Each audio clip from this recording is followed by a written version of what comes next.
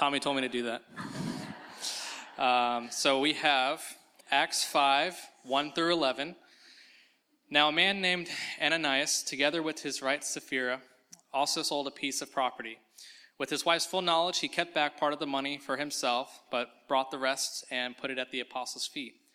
Then Peter said, Ananias, how is it that Satan has so filled your heart that you have lied to the Holy Spirit and have kept for yourself some of the money you received for the land? Didn't it belong to you before it was sold? And after it was sold, wasn't the money at your disposal? What made you think of doing such a thing? You have not lied just to human beings, but to God. When Ananias heard this, he fell down and died. And great fear seized all who heard what happened. Then some young men came forward, wrapped up his body, and carried him out and buried him.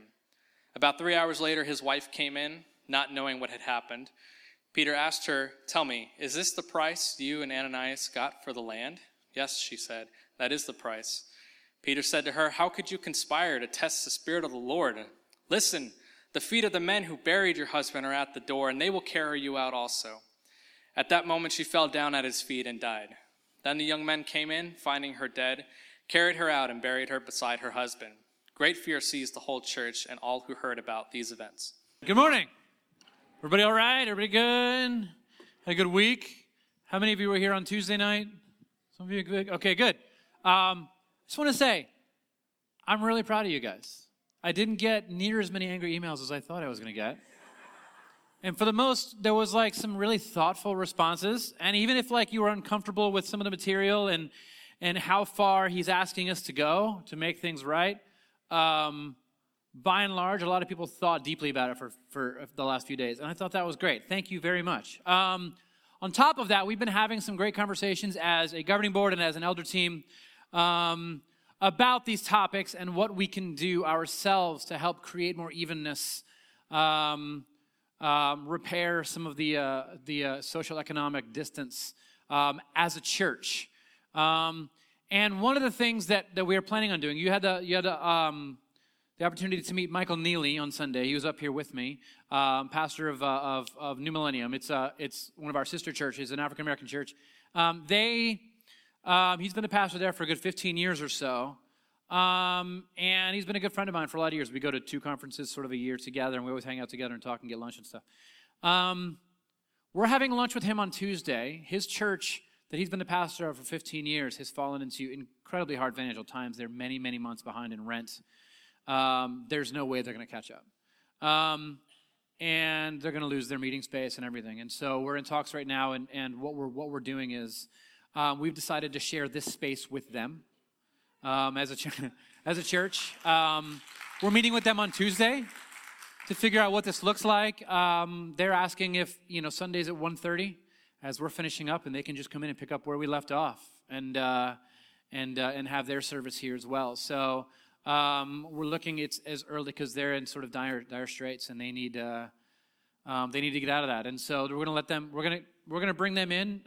We're not going to charge them anything. It's going to be just a blessing to them so they can use that money to help the community that they're serving. And so, I'm looking forward to that. I think it'll be great. Just little steps towards creating a bit of evenness in a world that is so bent on creating unevenness. With that being said, moving forward, we'll keep you updated on what's going on. I think the only thing that will change with us is we'll do our best to keep the place nice and clean. Don't leave your garbage out, and create a nice, clean space for them, and let them feel like this is their own church as well.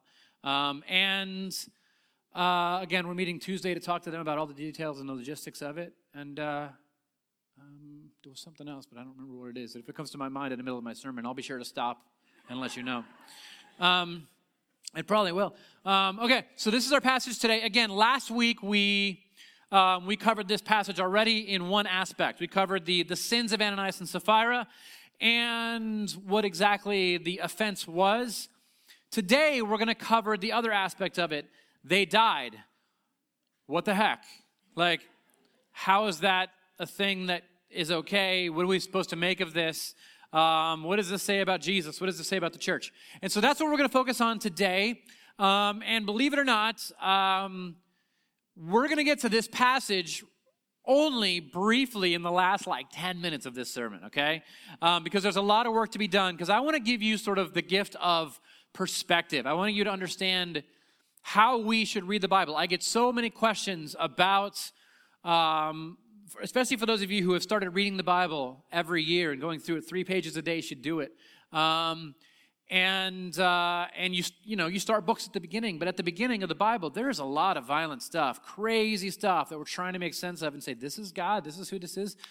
So that's what I want to talk about this morning. How do we understand God in the light of violence of the Old Testament and then in the light of what we see in Jesus and the complete, it seems, opposite person? What do we do with this? And that's what we're going to talk about. Hopefully today you can walk away with a bit of an understanding of how to read the Bible in this sense. So let's pray. I'm going to be doing a lot of work this morning. Get your little thumbs ready to scroll for miles. And we're going to be everywhere, all over the scriptures from beginning to end. So let's pray and let's jump into this, shall we? Father, thank you for this place, these people. I ask that you would join us here, come over us. I ask that you would fill us with your Spirit, allow us to not just have knowledge, but wisdom. Help us to discern how we are to understand the writings of your ancient people, of our brothers and sisters that went before us. Help us to gain their perspective, their understanding.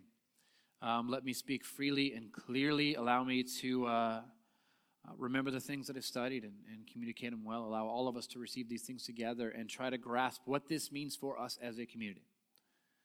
Thank you, Father. Pray all these things in your name. Amen. Okay, so I'm going to start by sort of trying to give you a center of all theology. It sounds like a huge thing, but it's really quite simple. I want to sort of give you a place to jump off from for everything else you're doing. And it's very simple. I'm going to put it out right here like this. Jesus is the exact representation of God. I know you've heard this before. I talk about it all the time. I think it's one of the most important things to understand when you're reading the Bible. Jesus is the full, exact representation of God. Sometimes we will use language like, well, Jesus is God. But when we use this language, it's complicated because when we say Jesus is God, oftentimes, we already have all these presuppositions about what God is, and we're taking Jesus and we're cramming him into that. And we're making Jesus a part of all kinds of other presuppositions that we have. I think the better way to look at it is to simply say God is like Jesus. God is Jesus. When you think of God, you must wipe away all of your preconceived understandings about who God is and replace them with Jesus. No matter where you are in the text, no matter what church you're gathering in, this is how you should understand God. And from this place, you can then begin to build from a foundation of your spiritual house. Your theological structure of your life should be centered on the idea, though, that Jesus is the exact representation of God. Where does this come from? This comes from lots of places, but I think the most sort of explicit place it comes from is Hebrews chapter 1, verse 3. It says, the Son is the radiance of God's glory and the exact representation of his being. If you want to know what God is like, you look at Jesus. This is how all of this works. Now, the problem comes when we read the Bible and we see some things that don't seem to align with the things of Jesus. And so let me explain this a little bit. When we talk about God, oftentimes we have this human understanding of God that is down low where we are. And we understand God in specific ways, and we use specific phrases and specific ways of talking about God. But above all of that, we know there is an actual, true, full understanding, like nature of God, that God is, that we have a hard time fully grasping. And so while we have a human understanding of God, and with this, we bring all our projections of our own culture, our own sort of history, our own faith traditions, and we project all of them onto God. So we have this understanding, but flying way above all that is an actual true God with a nature and a character and a voice and a being and a way of dwelling in the world that we have a hard time fully grasping. Now, what Hebrews chapter 1 verse 3 is saying is that when Jesus came, we were operating from a human understanding of God, but when Jesus came, he suddenly elevated that and gave us a full view of what God is like, of what exactly God's attributes are, how God moves throughout this world. And so the point of Jesus was to take us from a human understanding of God and elevate us to a true nature of God. Now, the fact that I'm saying this means specific things about the Bible. You can probably look at this and say, okay, I think he's saying this about the Old Testament and this about the New Testament. So let's talk about that. In the Old Testament, in the ancient scriptures, the Hebrew scriptures, they're talking about God from a pre-Jesus place. They don't have the full revelation of God, of who God is. They have these interactions with God that certain characters have. Abraham, Moses, Aaron, Nathan, David, and they're taking sort of, they're writing this stuff down, and they're telling their people, here's what I know about Yahweh. Here's how he is different. Here's how we tell our Genesis story that is different from all the other Genesis stories. Here's how we tell our Exodus story that gives us an identity of who we are and who our God is in this world of other gods, right? They struggled, first off, they did struggle with polytheism. You see all over the scriptures, they are constantly being lured away to worship other gods. But we look at it and we say, hold on, we're monotheists. Now we are. Up until this point of Christ, it was very, very difficult for God's people to maintain a monotheistic worldview. And so, when they talked about God, they had this human understanding of God, and with that came a lot of projections. There were predetermined notions about who God was. These predetermined notions came, they start right at the beginning with Abraham. Abraham is saved out of ancient Mesopotamia, where he already has understandings of the gods and how they function and how they work. And you can't just rip all this out of your brain. This comes with you, and you project them onto your God, Yahweh. There's cultural projections as well. These cultural projections include things like tribalism.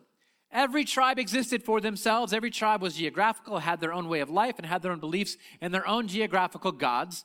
And they believed that their gods ruled over this particular place, but they also believed that their gods wanted to destroy the other gods so that their God's kingdom could spread and spread and spread. This is a tribal understanding of the world, each and every tribe for themselves against the other tribes. On top of that, every ancient Near East person had this idea that the gods were warriors, every one of them. There was no concept that they were just simply creators and beings and loving beings. The loving idea of a god was absolutely foreign to the ancient world. The warrior gods were how the people viewed everything. And they believed when they drew their swords and they got with their armies and they charged into battle, and then the other armies coming at them, they believed that above them, in the heavens, their God was also doing battle against the other gods.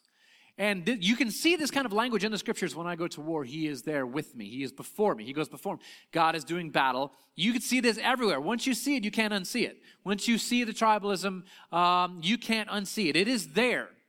And so from base level, they were working with this human understanding of God in a pre-Jesus world. But the thing is, from the very, very, very beginning, from day one, there starts to be these little breakthroughs of God saying, here's a bit of me that you didn't know. Here's a little more of me that you didn't know. I call it progressive revelation. Like, here's a little more of me. You didn't understand this yet, but now you can. And here's a little, and he's sort of dropping breadcrumbs along the way to lay out for you who I am. I am Yahweh, and I'm different from other gods. And you can see this right at the beginning. In the book of Genesis, you go to chapter 22. I'm sorry, I think it's behind the drum set. But Genesis 22, it starts off with this foreign idea of a tribe to bless other tribes. No one had ever heard of this. Tribes existed to kill other tribes, or at least to partner with them to destroy bigger tribes. This is how it works. But in Genesis 22, you see God saying, I will make for myself out of you a tribe that will bless all nations. And every nation will be thankful that you exist, because I am your God, and I am a good and loving God. And all of the world will sing your praises that you exist. And it will end up bringing peace to the whole world through you. You will be a blessing. Something about your tribe will bring peace to the rest of the world, every other warring tribe. The second thing we see is God begins to do away with their sort of pagan rituals that are wildly unjust and usually pretty violent.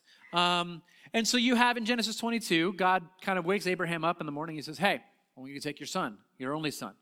I want you to put him on a donkey, and I want you to go to the top of Mount Moriah, and I want you to sacrifice your son there on top of that mountain. Take your knife, You're going to cut him, you're going to bleed, you're going to drain the blood from his body, and you're going to burn your son's body on the top of this mountain. And we read stuff like this, and we're like, what in the world? And then we see Abraham actually saying, okay. And he gets up, and he takes his son, and he loads him on the donkey. And he takes him to the top of the mountain. And his son's like, hey, Dad, where's the sacrificial animal? He's like, don't worry about that. And they get to the top of the mountain, and he ties his son up, and he lays him on the altar, and he gets a knife, and he holds the knife up really high, and suddenly an angel jumps in and stops him. And he says, we're not doing this. No more of this. No more of this human sacrifice stuff. I have provided a sacrifice. And God moves sort of what every ancient tribe and every ancient religion had always taken part in. God casts that super far away from him and says, you can sacrifice animals. That's what you can do. There's one right here, a ram caught with his horns in the thicket. Go take it and sacrifice it there. And so right off the bat, God begins to intervene and reveal little bits of himself throughout Scripture about who he is. Beyond that, you start reading, and you see these prophets entering in and revealing to us little bits and pieces of the true nature of God. You have Amos coming in while the people are offering more sacrifices, and he says, by the way, I don't even want your sacrifices. This is the message of God. I'm tired of you spilling the blood of all these animals that I've created. I don't want your sacrifices. I want mercy and justice to flow, not blood. I want goodness and righteousness and absolute justice and mercy for your fellow people. That's what I want from you.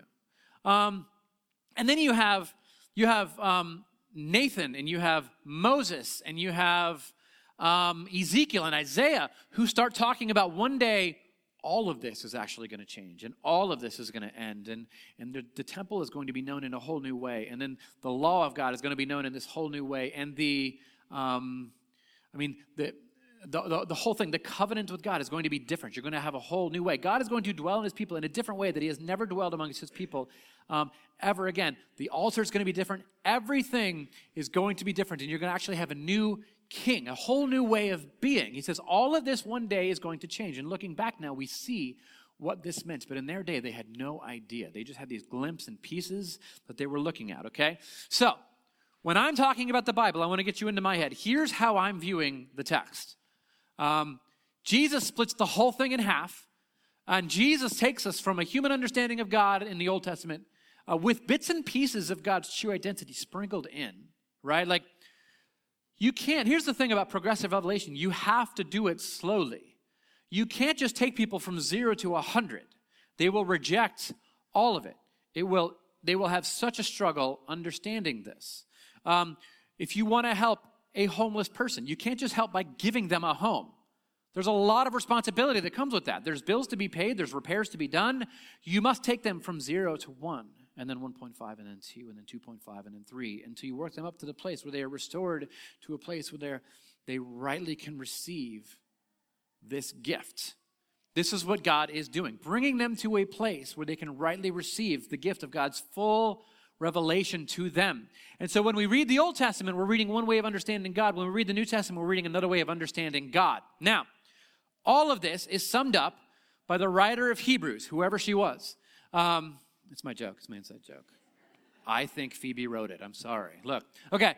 Hebrews 1, it starts off, in the past, God spoke to our ancestors through the prophets at many times and in various ways. But in these last days, he has spoken to us by his Son, whom he appointed heir of all things, through whom he also made the universe, the exact representation of his being. It's talking about Jesus, not the universe. I guess I should put less ellipses and add more text. Anyways, so there's a phrase here that you can see right in verse 1 where it says that he spoke through the prophets at many times and in various ways.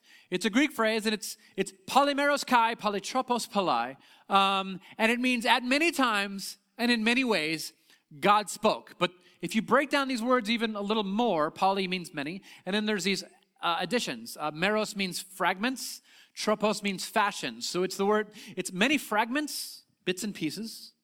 It's like you have this cloth that had writing, and it's been taken all apart, and you're sort of putting it back together.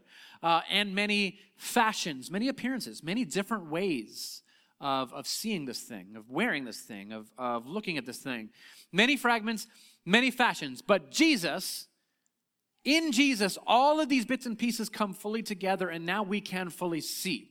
which is why when we look at the Old Testament, God's people are relatively violent. But suddenly with the appearance of Christ, God's people are suddenly absolutely nonviolent. What in the world happened? They came to realize that God is like Jesus, not like other gods. And so the problem is that certain traditions in which we are raised fill your brain with other ways of reading the text. The way that I was taught to read the text is pretty much like this. God's true nature is revealed from the very beginning to the very end, all the way through, with never a break in understanding. That God in the Old Testament is violent and he's angry and he's retributive. He's regularly flying off the handle and wiping out hordes of people. But suddenly Jesus, you see, he's loving and he's merciful and forgiving. And so what we do, rather than sort of understand that Jesus is the full revelation as opposed to Moses having the full revelation. By the way, on the Mount of Transfiguration, this is why this is so important. You have Jesus appears in all white, and you have Moses and Elijah, and they're there. And what they're doing is they're pointing to Jesus, saying, it's no longer about us. You now look to him if you want to know what God was like. This is how the apostles understood this. But what we do is, what I did, is you take this entire story of Genesis to Revelation all the way through, and you take every attribute of God, and you treat them all equally, and you lay them all up, and you say, God he's violent, and he's angry, and he's retributive, but he's loving, and he's merciful and forgiveness sometimes, except in the afterlife. But by and large, God is pretty abusive. I mean, the relationship is between him and humanity. If you take the whole thing, it seems rather, we would define that today, if someone else is in this relationship, as abusive. So this is how I sort of understood God growing up. And what happens is, you end up with these statements. I heard one the other day, and I read it, and I wrote it down, and I forgot to bring it this morning. But let me get this right. It was a very popular pastor. It's Dr. Paul Washer, and he said, his exact words were, let me get this right. God, hold on. I got to get this right. I don't want to get this wrong. Okay. God sent himself to save you from himself for himself. And it tweets, right? You're like, yo, that tweets. Look, yes, it's easy to say God sent himself to save you from himself, but let's pause there. Jesus is saving you from God? Is that what's happening? Is that really how the apostles thought things were happening? I understand that that's how most of the American church understands it. But is that how the apostles thought? No, it's not. Look,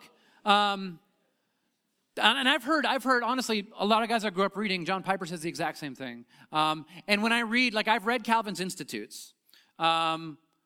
It's about 1,500 pages, but nowhere in this 1,500 pages of Calvin's Institutes, nowhere does he ever mention 1 John 4:8 or 1 John 4:16, which are both about the fact that God is love. He gets to those passages and he leaps over them and he keeps rolling. And he will not talk about them because he does not believe that is the center of theology, that God is love. In fact, you can test this. Most of us have been raised in this tradition.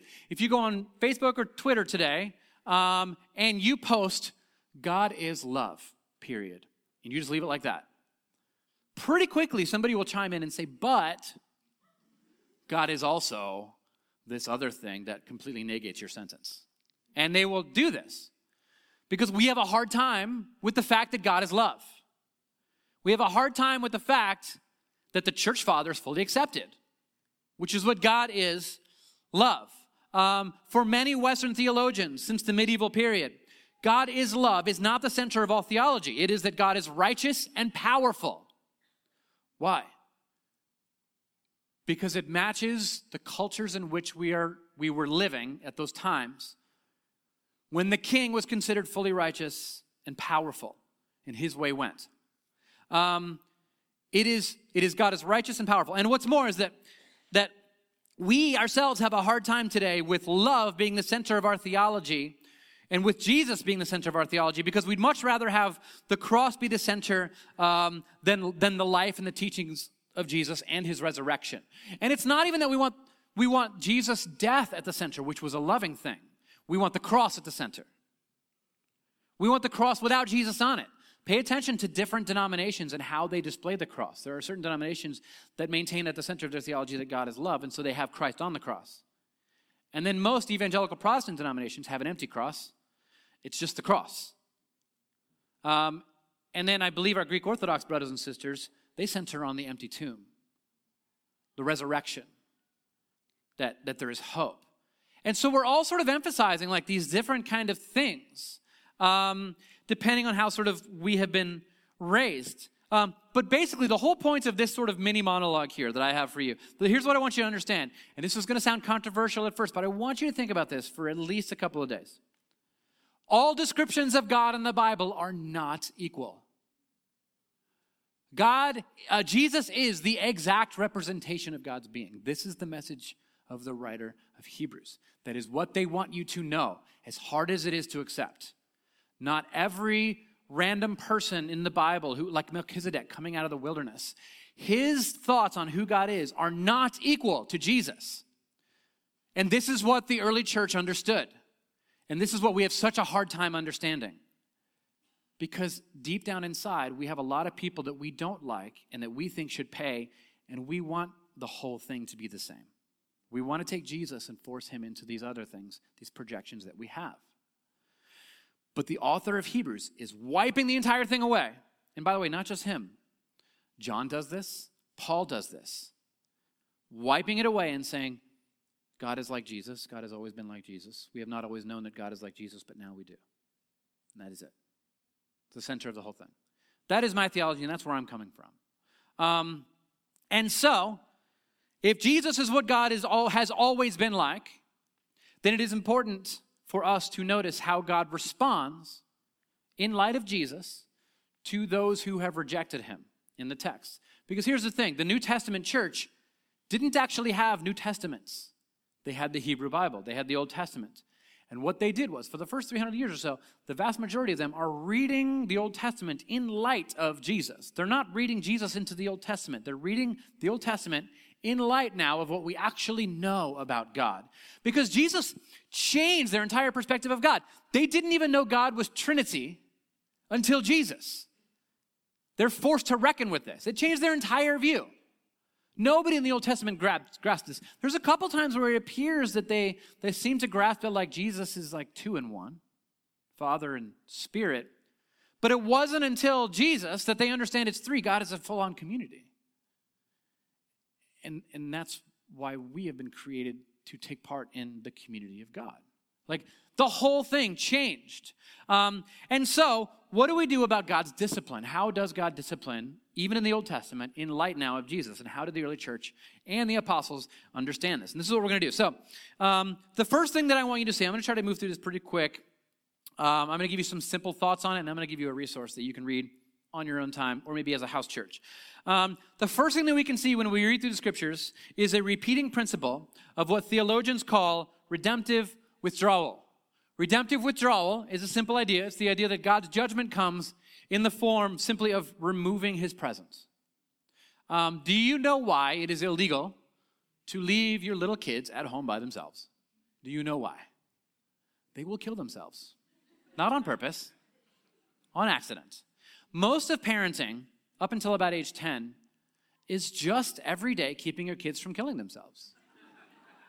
And it's crazy. They're running by, and you're grabbing knives out of their hands, and they're climbing things in the house and jumping off, and you're like, got one, here you go. And you're just on the phone, and like, this is what you're doing. They're climbing out of their car seats and like flying to the front of the car when you hit the brakes, and you're like, what? How did you figure out how to do that? My sister taught me. Oh my gosh. So you're just trying to keep them alive. Twice we've kept our kids from plummeting over the railing at the mall. Like, how often have my kids, I saw online one time, and I fully agreed with this. Somebody said, I think when you die, God should show you the top 10 times you almost died. I'm going to sit my kids down later today and tell them what I think are their top 10 so far.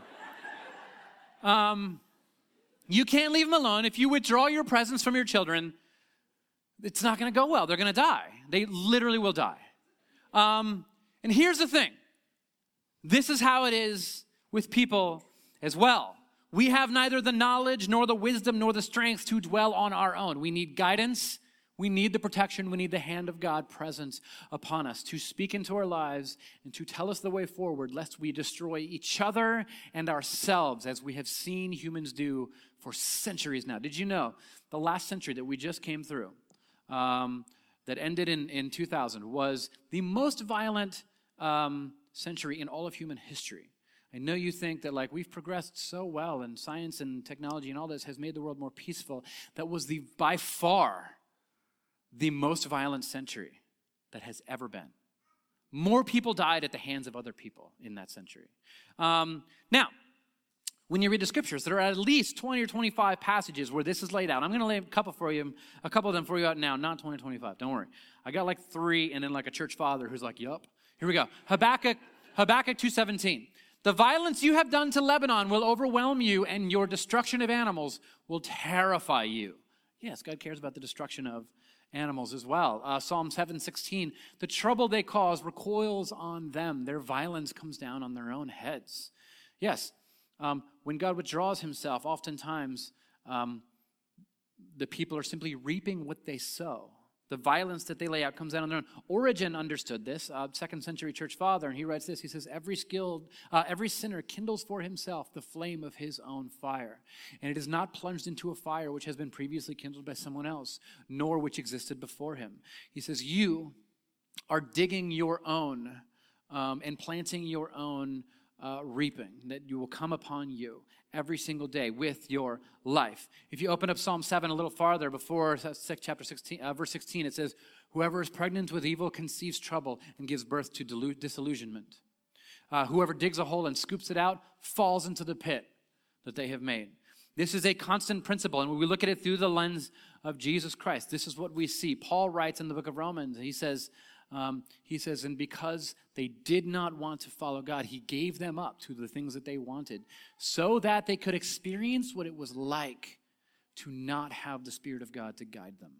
This is the message of Genesis. There's 2 trees, and you're standing between them both, and both of them are going to teach you about the love of God. And it's your choice how you're going to learn it. You can eat directly from the tree of life, from God, and you can taste and see that the Lord is good. Or you can go the other direction and you can eat from the knowledge of good and evil. You can get to know everything about everything, and what you're going to learn through all your pain and suffering is that God is good. It's the same lesson on 2 different paths, 2 different ways of moving forward. Now, the second principle that we have when it comes to understanding God's discipline in our lives. The first one is redemptive withdrawal. The second one is very simple. It's restorative justice. And that is the idea that God is not punitive. God is restorative. God's judgment is not punitive. It is not meant to make you feel the pain. It is intended to restore you and lift you out of it. That pain is meant to teach you about the path that you have been on and to put you on another path. This is what you can read all about this, all through Ezekiel, all through the Psalms, all through Zephaniah, Exodus, and a lot more. Isaiah chapter 19 goes into a lot of detail here. He says, I will hand the Egyptians over to the power of a cruel master, and a fierce king will rule over them, declares the Lord Almighty. And so what he's saying is, oftentimes God will just let go and let people choose their own world leaders, because by choosing their own king, they will oftentimes get exactly the king that they deserve, and God's judgment upon that nation is actually to be ruled by the person that is ruling over them. Moving along. In verse 20, but when they cry out to the Lord because of their oppressors, he will send them a savior and a defender, and he will rescue them. So what he's saying is, he says, yes, I'm going to stay back and I'm going to watch them endure what they are enduring. And it goes into great detail that he has compassion, that he's mourning, and he's weeping. Isaiah later describes him as just absolutely gutted and bawling, watching his children walk away from him, and he just lets them go. And he says, but the moment they call out to me, I'm there. The very moment they realize what they have done and the guidance and the presence that they have lost, I am there for them. Ezekiel says, I stood at the temple and I watched because of the way that people were living, because they're supposed to be the representation of God's people, but the world looks at them, the Sumerians, the Akkadians, they look at them, and they don't recognize God. And so God says, look, you're making me look terrible. You're making me look like other gods. They think I'm like you. And so God leaves the temple and lets them become what they're going to become. Ezekiel just says, God is weeping over this. And then shortly after, they entered into exile and pain and suffering and slavery. This is the progression you find all through the scriptures. And by the way, if you want to read more about this, there's a book by a professor at my seminary, Gregory Boyd. The book is called Cross Vision. That's a terrible title. But anyways, it makes sense. It's about how to read the Old Testament through the lens of the cross, through the lens of Jesus, and understand the violence in the Old Testament and what it reveals about the love of Jesus. So I highly recommend this. A classmate of mine and a friend of mine named Deacon Godsley, he wrote a study guide with Gregory Boyd to go with this book. Now, this book, Cross Vision, is a condensed version of a 1600 two-volume set that he wrote called The Crucifixion of the Warrior God. You don't need to read that. This is a short version for everyone, okay? It's super easy to grasp and understand, and then again, there's a study guide to go with it. So if you want to do this as a house church, I highly encourage that, maybe next time around. But anyways, the whole point of this is that the New Testament Christians, because of the revelations of Jesus, changed their mind about how God displays his anger and his wrath. They changed their minds about how they no longer saw God as violent and punitive. They saw God as loving, and God's judgment, not as punitive, but as redemptive and restorative. The whole point of it was to bring them back. So God's judgment upon people is never just, you've done bad, suffer, suffer, suffer. It is always, you're going down the wrong path. I'm going to back off and let you experience this so that you come back to me. God's actions are restorative, always. Now, as we move towards today's passage now, that's the introduction. Just joking. We're almost done. Here's the thing we need to understand. Luke is building this dichotomy. He has been from the very beginning. Luke is the author of Acts, by the way, in case you missed our earliest services on Acts. Luke starts off saying the church is different, the New Testament is different, the followers of Jesus are different than we were as just following Yahweh disembodied, because we now understand that the temple is something else. We now understand that the law is something else. The temple is not a building, it's God's people. The altar is not stones that we lay dead things on. The altar is the feet of the apostles, and it's for the good of the church. And so we sell our property and put our money down and take care of the people when we need to do so. We understand all these new things, that it's no longer a Torah, a piece of paper of law that we follow, but now it's the Spirit of God within us, and we follow the Spirit of God, not written things. We follow the Spirit of God. It's hard to wrap your mind around that. But on top of that, Luke is now also separating the old ways of understanding God's judgment in the world from the new in this passage. And the main reason it's hard to see is because we are projecting onto the text things that actually are not there. And I'm going to point those out to you. So Luke is starting with a simple sort of idea. In the Old Testament, from Sinai to the Second Temple, there was this reverence for holy things. Now, holy things were very specific things. And you handled them the right way. These holy things were always sort of physical. It was very material kind of things. The temple was holy, the altar was holy, the vestments that the priests wore were holy, the basin that they washed the things in was holy. The Ark of the Covenant, you've seen Indiana Jones, but between the two, the angel wings, that thing was holy. The reason these things are holy, there's even a room inside the temple called the Holy of Holies. Like all the things that are holy, this is the holiest thing. And you use the word so much sometimes that it loses all meaning, right? Holy, holy. Okay, so these holy things, what made them holy was that the presence of God dwelled there. That's what made them holy. And that's it. No other reason than the fact that they were in God's house. It's where God lived. It's God sat on the mercy seat, which was between the Ark of the Covenants. God lived in the middle of the Holy of Holies. Mount Sinai was considered holy. And if you touched Mount Sinai, you were threatened with death. Like, don't touch Sinai, you will die. That's like Leviticus, I think, 16. Because God lived on top of Sinai, so you don't touch Sinai. So there's all these tangible physical things, materials, that you can't touch because they're holy. To touch these things means you die. To handle them wrong, you die. To flippantly approach them, you die. That is the punishment for all of it. Now, You can see a lot of this in all through the Old Testament, and you can see bits and pieces of it shifting and changing as we get into the book of Acts. For instance, what Luke is doing when he tells the story of Ananias and Sapphira is he's referencing linguistically, using the language that he's using words that are only found in really two other Old Testament stories. And the early century Jews, this is what they would do. You would randomly just mention something that would bring your mind, the listener's mind, to an Old Testament passage, to an Old Testament story, and what you're saying is the answer is in this story, and that brings that story into view. Luke is doing this. There's two things that Luke is referencing in the Greek that he's using when he writes this book. One of these things is Leviticus chapter 10. There's this story of the sons of, I believe they're the sons of Aaron, I forget. Yeah, sons of Aaron, and they are offering sacrifices in the tabernacle, and apparently they do it wrong. It says they brought the wrong kind of fire. They did something wrong. They didn't follow the instructions explicitly, and there's this explosion that kills them when they're bringing fire into the Holy of Holies. And here's what it says. It says Aaron's sons, oh yeah, it says right there, Nadab and Abihu took their censers and put fire in them and added incense. They offered unauthorized fire before the Lord. Doesn't tell us what that means or what happened or any of it. Unauthorized fire. You can't bring that fire here. Contrary to his command. And so the fire came out of the presence of the Lord and consumed them, and they died before the Lord. And so the people understood this as God struck them dead because they mishandled the holy things. This became how they interpreted a lot of deaths. They mishandled the holy things of where God lived. There's another one of these that Luke is referencing through this language.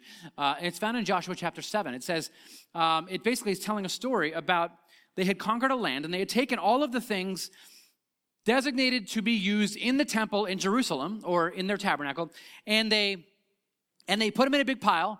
These are things made of gold, really fine things that are going to inhabit the temple where God lives in God's house, right? And there's this guy Achan who sees them, and he's like, that's some nice garments. Oh, look at the silver stuff. Look at the gold. And nobody's looking, and he takes some of it, okay? Here's what it says. The Israelites were unfaithful in regard to the devoted things. Achan took some of them. I coveted them, and I took them, he says. They are hidden in the ground inside my tent, which with the silver underneath. And then all Israel, they pull him out of his house, and they stone him and his family. These are God's people issuing capital punishments simply because he mishandled the holy and sacred things where God lives. So, when you read the Old Testament, this is what you see all throughout it. Now, what you see in the book of Acts shifts this and changes our understanding of it, and you have to see it, okay? Here you go. So, once again, we have the holy things in the book of Acts. You have Ananias and Sapphira. They sell a plot of land. They're very wealthy. They sell a plot of land, and they bring this money because there's people who are starving, people who are in need. And he holds this money back, and he doesn't give them all of it. And the reason he does this, go back and listen last week, it has to do with status. It has to do with lifting himself up above all the sinners in the church, making himself look better. And what he's doing is he's treating everyone wrong. He's not taking care of those who need it. And he's being flippant with the offering in the house of God, in the gathering of the church. So what you see is there are still holy things, but they are not a temple. They are not a tabernacle. They are not an altar. They are not our Holy of Holies. They are not the Ark of the Covenant. The holy things that we now see in the book of Acts are the people, because the people are now where God dwells. And where God dwells is a holy thing that ought never to be mistreated or mishandled or taken advantage of or used for selfish gain, like Achan, or the couple who brought the unauthorized sacrifice into the presence of the Lord. And so what we see is this shift from holy things being these objects to none of those are now holy. Nothing, no physical, tangible things even matter anymore. What matters is where God dwells. And where does God dwell? In his people. I remember when I was a kid, I would walk into church. I went to a Grace Brethren church, and I would wear a hat, and I would walk into the church, and these old men would yell at me for wearing a hat in the house of God. And looking back now, I realized just how illiterate and crippled that theology was, that somehow a building mattered to God. that somehow I could insult God by wearing a building, an inanimate object into another inanimate object, as if God lived here. This is the church. This is the body of Christ.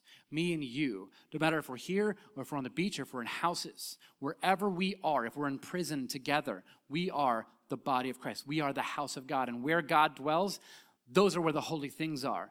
And so they violated the holy things. When you read the passage, Ananias, together with his wife Sapphira, sold a piece of property with his wife's full knowledge, and he kept back part of the money for himself. Then Peter said, Ananias, how is it that Satan has so filled your heart that you have lied to the Holy Spirit?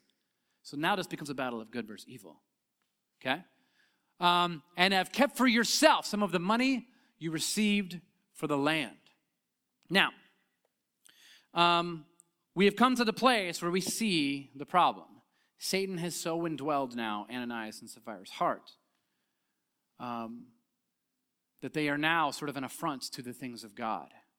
And it is now sort of Satan versus the Spirit of God in this particular argument right here. But what you see is judgments, because those who violate the holy things must die. However, when Luke describes judgments, notice what Luke is not saying, as well as what Luke is saying, because the way he describes the death of Ananias and Sapphira is vastly different than every other way that death is described throughout the Old Testament. He is very careful and specific to say this. When Ananias heard this, he fell down dead and died. What does it not say happened? God didn't shoot fire out of the apostles' feet. The apostles didn't pick up stones and kill him. Luke is a doctor. The author of this book is a doctor, and he uses a word, a doctoral, medical term, and the word is exuko. And the word ek means to breathe out. Suko is their word for life. Literally says, when he was confronted with the things that he had done, that he was filled with Satan, that he was now an absolute affront to the things of God. And he was exposed and dishonored for all to see. It says the life was breathed out of him, and he died. This is how it explains this. And I know you're hearing this, you're like, no, this doesn't sound. He is very explicit not to say God killed him or the people killed him. And if you read commentaries, even from the early church all the way up until now, over and over and over again, this is pointed out as this turning point in the church where God removes their responsibility to kill evildoers, and he removes it off of them.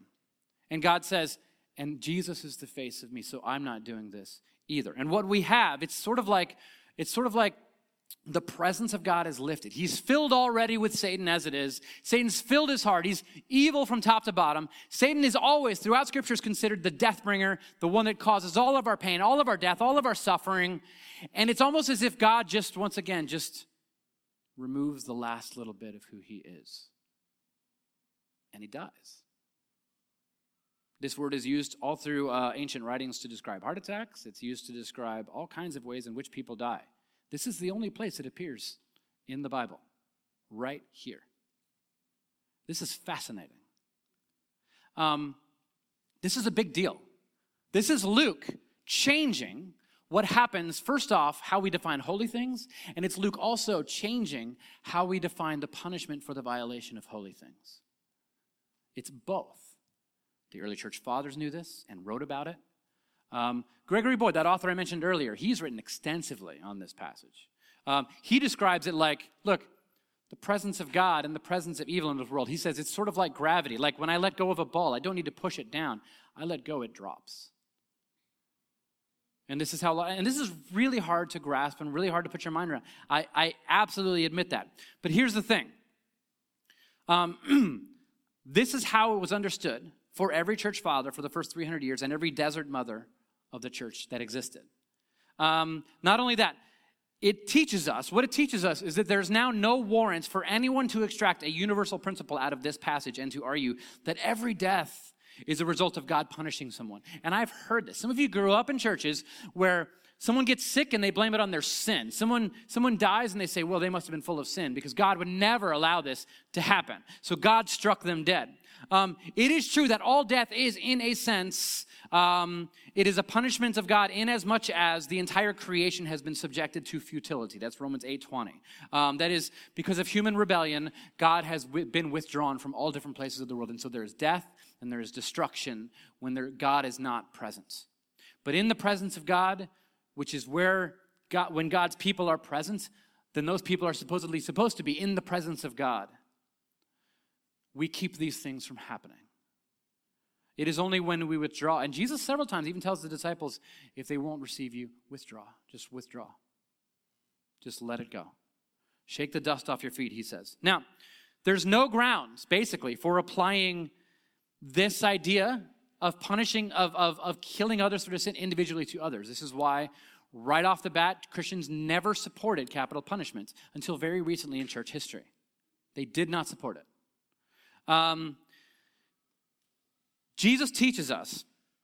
First off, did they sin? Yes. Did God judge them? Yes. And he obviously removed his presence from them. But did God strike them down? Luke is clear, no. Did God's people use capital punishment here? No. In instances where it would have been explicit before that they did. Jesus teaches that it is never our place to discern the hand of God in the way that people die. It is not our place to discern that. I don't cheer when terrorists are bombed. I don't. There was a human being made in the image of God, meant for a purpose, with a vocation. Of course, the presence of God had been removed from their life, but we can bring that presence to them. This is what we are called to be, to the ends of the earth. We should rather restrict our focus to our own lives, make sure that we are not heading down the same road as Ananias and Sapphira went down by pushing the giver of life away. And this is what we regularly do when we mistreat the place where God dwells, which is human beings, for our own gain.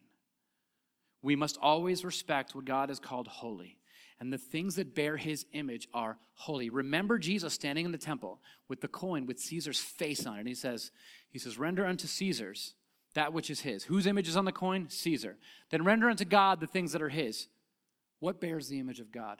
You do, and I do, and everyone outside these walls do. And so we render those things to God. They belong to God. It is not our responsibility to decide who lives and dies. We bring the presence of God into their lives, and we serve them and we pour ourselves out for them as Jesus did on the cross and gave up all of his power and all of his status and all of his privilege to enter into our world, to enter into relationship with you, even though you didn't deserve it. And it's beautiful, and we are called to be this way. This is it. Why don't we take some time and go to communion now at this point? Our communion servers, you guys can go back to the elements and you can gather them and spread around the room. The communion table is the center of it all as well. It is the common union of all of us. The common thing that sets us all together is the body of Christ has been broken for you. The blood of Christ has been poured out for you by the one who reveals to us the full explicit image of God. And so we gather and we come to the table and we look at a picture of who God is, body broken, the blood poured out for you, for your salvation, for the forgiveness of your sins. And so I ask all of you, if you would take communion with us, come to the table as equals, each and every one of us. This is the evenness of the early church. This is the communion table of fellowship. And so our communion servers are coming forward. You're going to come on up, spend some time in prayer. Go on up to the elements, take some of the bread and dip in the wine and eat it. And spend some time in prayer and contemplation of all of these things. Let's pray. Father, thank you for this place and these people. I ask that you would be present with us. Thank you for finally revealing yourself fully to us in your Son. I pray that we would wrap our arms around that we would make that the pinnacle image of what we are after in this world. Thank you, Father, for Jesus. Help us to embody him ourselves, to be incarnational in this world as Christ in the flesh. We love you, Father. In your name, amen. Take some time. Talk to Jesus this morning.